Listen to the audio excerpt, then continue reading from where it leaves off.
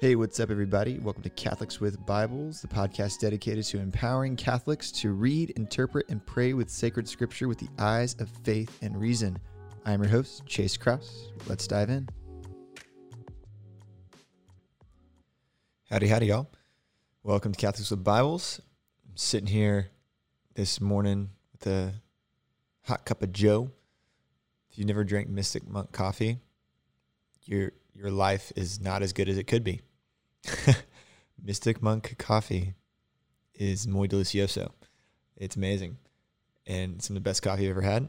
And also, my wife's awesome. For my birthday, she got me this French press portable coffee mug thing.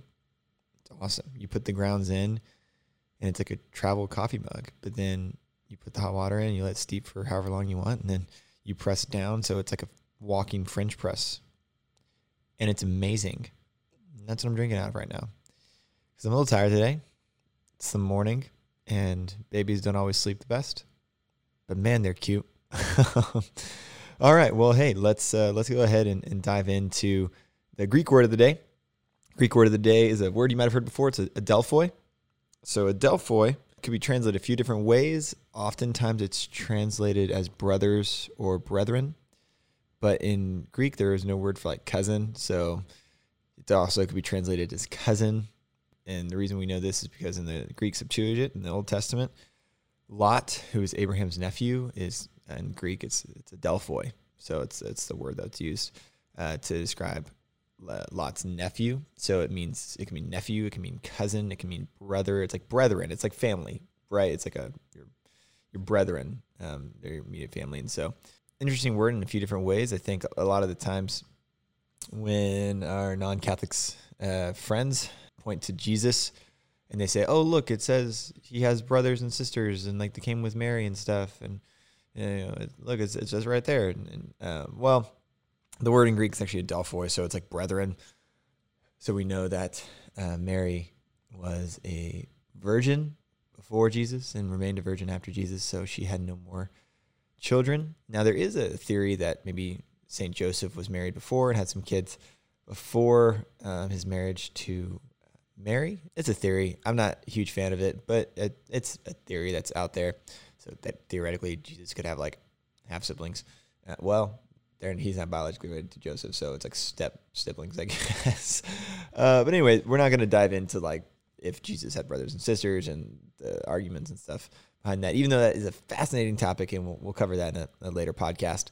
But I wanted to talk about adelphoi. It's Greek word of the day. It's important to distinguish because when you see brothers or sisters or cousins or nephews or anything in the Old or New Testament, it's adelphoi. Same word because in Greek there was no word for cousin, so they just used it for everything. Today, we are going to be diving into Romans 12. Might sound a bit random because we haven't been studying Romans or anything like that, but the reason I want to dive into Romans 12 is to show a place in Romans where I think people should start in the sense of when they want to pray through Romans. I know I've worked through Romans a few times in various Bible studies and when I was studying in my master's and stuff like that, and it's a hard letter. It is not an easy letter to read. Paul is a genius on multiple levels, and without a more nuanced understanding of what Paul is talking about, I can imagine, and I've known people who have tried to I'm going to pray through the entire New Testament, or I'm going to read through the Bible, and Matthew, Mark, Luke, John, that all goes pretty well. Acts goes okay, and then you get to Romans, and they're like, dude, no idea what this dude's talking about. And so just kind of the breakdown of Romans 1 through 8 is the first section, and it's kind of the most theologically dense section of Romans. And then 9 through 11 is this middle section where it's the famous olive tree analogy, and Paul is going to talk about how all of Israel can be saved. He's going to talk about Israel a lot, and that's that middle section. But then he segues at the end of Romans 11 and the beginning of Romans 12. And Romans 12 through 15 is the last section, and then into 15 to 16 is the conclusion. But Romans 12 through 15 is really the call to Christian living, the call to Christian discipleship, to gospel living. And I think this is a really great place for people to, if they want to pray through Romans, but they get lost in the weeds of, the theology of Romans 1 through 8 and even Romans 9 through 11, then this is a really great place to start. And so just some background before we dive into Romans 12, because it's always good to have the background and context. Romans 1 through 8 is it begins by setting up the predicament of the Gentiles, namely that they should have known God through their reason, or that there was a God through their reason, but through the fall and everything, they gave themselves over to wickedness, to sinfulness, to idol worship and all that stuff. But then he pivots to the predicament of the Israelites, because he's talking to Jews and Gentiles in Rome. So the Israelites, even though they converted to Christianity, aren't held in greater esteem in God's eyes, because God's not partial. He talks about that as well. And so they're actually held more accountable because the Israelites should have known better, yet they still fell. You read the Old Testament, Israel falls time and time again into idol worship, into idolatry, into various pagan cults and practices. And so they were actually held more accountable than the Gentiles because they did know better, yet they fell anyway. And then we go on through Romans to talk about the theology of soteriology, which is how are we saved, and it's through, we get to the climax, Romans 8, and it's through being conformed to the image of the Son, and it's that whole section, and it's really beautiful, amazing, not that we love God, but that God loved us. He sent his only Son to die for our sins. So, and then 9 through 11, we get to the passage, like I just mentioned, where he's talking about Israel in particular, and he quotes the Old Testament more times in chapters 9 through 11 than any other letter, like 3 chapters in any other letter. So Paul really, really hammering down on the Old Testament quotes to kind of prove his points like a good rabbi. And so then after all that's said and done, we get to Romans 12. And we're going to only talk about not all of Romans 12 today, because that would take a very long time. But we're going to glance over a few parts, but verses 1 and 2 are really important. So 12:1, and I'm reading off the ESV. It's my Greek English translation, so you might have a slightly different translation, but you'll get the gist. So 12:1 says, I appeal to you, therefore, brothers, at Adelphoi, by the mercies of God, to present your bodies as a living sacrifice, holy and acceptable to God, which is your spiritual worship. Do not be conformed to this world, but be transformed by the renewal of your mind, that by testing you may discern what is the will of God, what is good and acceptable and perfect. So verses 1 and 2 is kind of like Paul's thesis statement, if you will, of everything he's about to talk about. He's going to spend chapters 12 through 15 kind of showing you what this looks like, and also showing you, kind of breaking it open more for his readers. And Scott Hahn actually points out a few different things in his commentary on the Romans, which is a fantastic commentary. If you have been wanting to study Romans and haven't been able to find a commentary, Scott Hahn's commentary on the letter of Paul to the Romans is great. It is not super academic. It is very insightful. It's very nuanced. And it's a great place for anybody who doesn't want a really super academic approach to Scripture, but at the same time wants to study Scripture well. So Scott Hahn's commentary on Romans, very, very good resource if you want more information and want more help studying the letter of Paul to the Romans. So Scott Hahn points out a few different things about this thesis statement. And the first thing he points out is that for Paul, this gospel living is intrinsically liturgical. How the heck did you get there from what we just read? Well, if you look at verse 1, he says, by the mercies of God, to present your bodies as a living sacrifice, holy and acceptable to God, which is your spiritual worship. So where do you offer sacrifice? Especially in the Old Testament, right? You offer sacrifice in the temple. In the temple is where you offer sacrifice. And that's actually where the northern Israelites got in trouble and led to their exile, is because they didn't want to worship in the temple. They didn't want to travel to Jerusalem, so they set up their own altars And that is what led them into a bad relationship with God. They broke their covenant fidelity with God because they were only supposed to worship at the Holy of Holies in the temple of Jerusalem. So you worship in the temple by offering sacrifices. And for the new covenant, we're not called to offer animal sacrifices. That's not what we do. We're called to offer ourselves. As Paul also says elsewhere that our bodies are temples of the Holy Spirit. So this gospel living is liturgical. Why? Because we're still called to offer sacrifices. We are still called to sacrifice our own selves. But this isn't just an individual sacrifice only. That's the second thing Scott Hahn points out. Scott Hahn says that it's also this section, talking about gospel living, is also intrinsically ecclesial, namely church-oriented or body of Christ-oriented. And once again, you're like, where the heck do you see that? Well, go into that same exact text, offer your bodies as a living sacrifice. Well, bodies is plural, but sacrifice is singular. So while we are all offering our own sacrifices in our own ways, it is ultimately one sacrifice, singular, because we're all part of this church. We're all part of the body of Christ. So it's liturgical in the sense that we're all offering our bodies as a living sacrifice. Our lives are of service to God. We have renounced the world and are now pursuing Christ.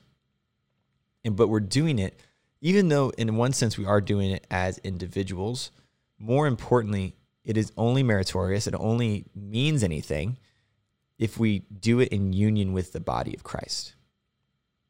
Because we're saved through Christ. We are not saved on our own. We cannot enter heaven without Christ. And you are only a part of Christ if you're a part of his mystical body, the church. So for Paul, gospel living, because remember this is his thesis statement. Gospel living is one, liturgical, because it's about sacrifice. And it's also ecclesial, because while we are many bodies, it is one sacrifice. And this sacrifice is holy, acceptable, right? It's holy and acceptable to God, which is your spiritual worship. Spiritual worship. And so Paul says, do not be conformed to this age or this world, but be transformed by the renewal of your minds, that by testing you may discern what is the will of God, what is good and acceptable and perfect. So when you offer your body as a living sacrifice with the church, with the body of Christ, do not be conformed to this age or this world, but be transformed by the renewal of your mind. Why? I think a lot of times we look at text and we kind of just accept the text at face value. And there's some good in that. But I think you can learn more and study more when you start asking these questions. Well, why? Why does my mind need to be renewed? Well, for Paul, he says it right there in the next sentence, the next section, that by testing you may discern what is the will of God. So why does your mind need to be renewed? Because you are not empowered to perfectly discern the will of God yet. And why do you need to discern the will of God?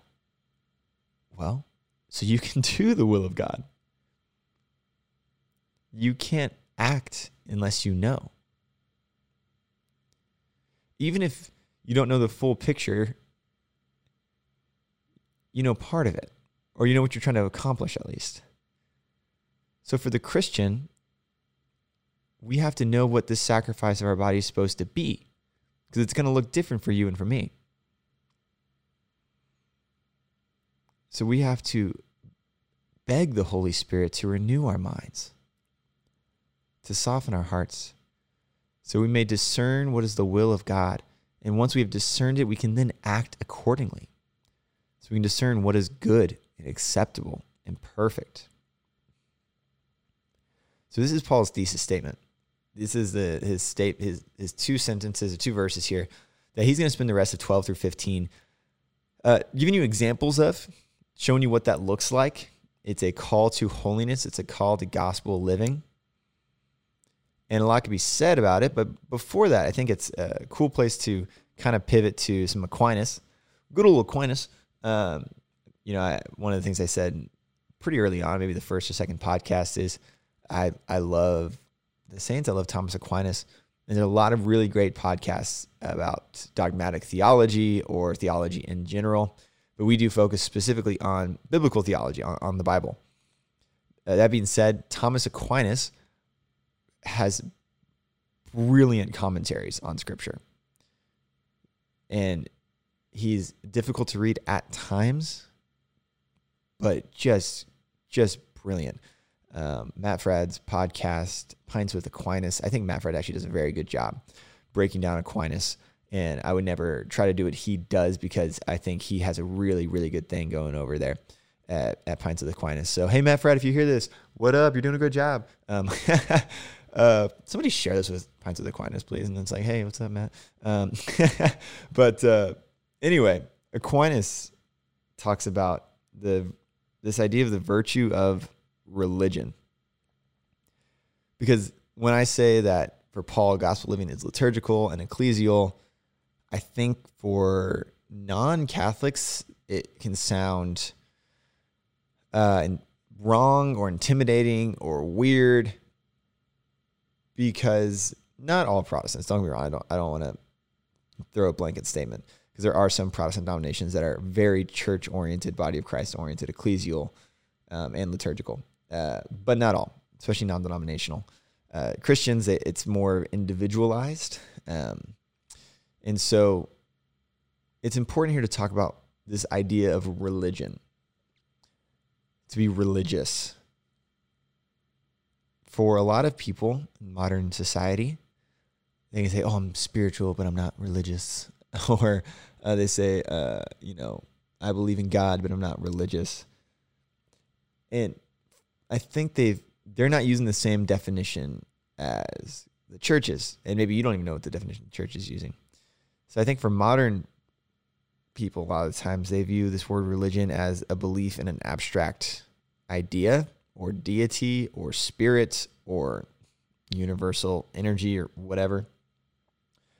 That's not what Aquinas means by religion. So religion's a virtue, which means it's a solid, good habit, which means it has to be a tangible action of some kind in some way. So we have the 4 cardinal virtues, right? We have justice, prudence, temperance, fortitude. So those are the 4 virtues that all other virtues hinge upon, besides the theological virtues of faith, hope, and love. And so you have to figure out, okay, so if religion isn't a cardinal virtue, which virtue then does it hinge upon out of those 4? And Aquinas says it's closely related to the virtue of justice. So the virtue of justice is to give another their due. So there's human and divine justice. Human justice, somebody, if I'm at the store and I want a candy bar for $1, it is just for me to give the store $1 for that $1 candy bar. It is just because they are owed that $1 for the $1 candy bar. And when it comes to God, though, it's a bit more nuanced, a bit trickier. And this is where the virtue of religion comes in. So we have to think about this. If justice is giving others their due, and we know this applies to fellow humans, relatively straightforward, it has to also apply to God. So we have to give God his due. And I think a lot of times we fail to grasp how much gravity is behind that statement. Because we owe God in 2 major respects. The first is the fact that if God stopped thinking about you for 1 millisecond, less than that, if there's any moment in time that God stopped willing you to exist, you would literally cease to exist, and it had been as if you had never existed. Because everything is made from nothing. So if God doesn't want you to exist, you would literally just stop existing. So in one sense, we owe God for the fact that we even exist. He holds everything in existence by by his very self. And in another sense, if you're a baptized Christian, then not only does God will you to exist, but he also dwells in your soul and is offering you divine sonship and salvation, which apart from him, we would not be able to have. Which is an amazing gift, an undescribable gift, a gift that we can never pay back. So both of these things that we owe to God are things that are of infinite value, that we can never hope or fathom or dream of paying back in any way. Yet we're called to try. We're called to do our best to give everything back to God. Give everything back to God. And so this is a virtue of religion, is acknowledging the fact that we owe God everything. And for Aquinas, under this virtue of religion, he has two ways in which to give God his due. I'm just going to talk about one, but the two ways are the exterior acts and the interior acts. And I want to talk about the interior acts for just a second. And like good old Aquinas fashion, he breaks even interior acts into two different things. We have devotion and prayer. Devotion and prayer, I think, are two words that we hear all the time. Yet there's a big difference for Aquinas. Devotion is connected to the will, whereas prayer is connected to the intellect. And for Aquinas, devotion is actually more important than prayer, because devotion is actually when your will is involved and you are being willingly obedient to the Father, to God. And that's an internal reality, that you are living and you are willing your devotion to the God who holds you in existence and that offers you salvation. And prayer is more of an intellectual pursuit, right? Because your intellect is engaged in prayer, unless you're given the gift of contemplation, but that's a separate issue. Your intellect is involved, you're thinking, you're meditating, you're conversing with the Holy Spirit, Jesus, the Father. And so these internal acts are necessary because we have to give God everything. We can't just go through the motions and only do exterior acts without our interior selves being fully captivated and fully engaged, because we're body and soul. So St. Paul, going back to Romans 12, our bodies must be a living sacrifice, because we're a part of this liturgical ecclesial community.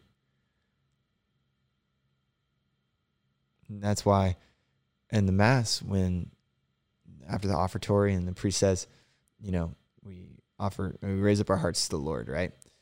Well, what do you raise up? In the Old Testament, you raised up sacrifices. And so after the offertory, when we give of ourselves monetarily, bread and wine go up, we also give ourselves. We give our hearts to God as a sacrifice, interior and exterior, so that our minds may be renewed, so we may discern the will of God and may do the will of God. Do the will of God. So Romans 12 through 15, I think if you've been wanting to pray with Romans, but you get stuck in the weeds of the first 11 chapters, Romans 12 through 15 is a really great place to start. It's really beautiful. I think it's pretty straightforward, and I think every verse has something you can chew on. But if you do want to dive in, don't get me wrong, you can definitely pray through Romans 1 through 11. But it's harder, it's trickier, because you have to understand what he's talking about. Then I would encourage you to pick up Scott Hahn's commentary on Romans. It's a fantastic, fantastic read. And then from your intellectual understanding, your prayer will grow. Because remember, you can pray wrong. People can pray wrong if their intellect doesn't understand. So form your intellect to help grow in your prayer, so that you may be devoted to our loving Father. So Romans 12. Hope you all enjoyed this episode of Catholics with Bibles, and I will see y'all next time.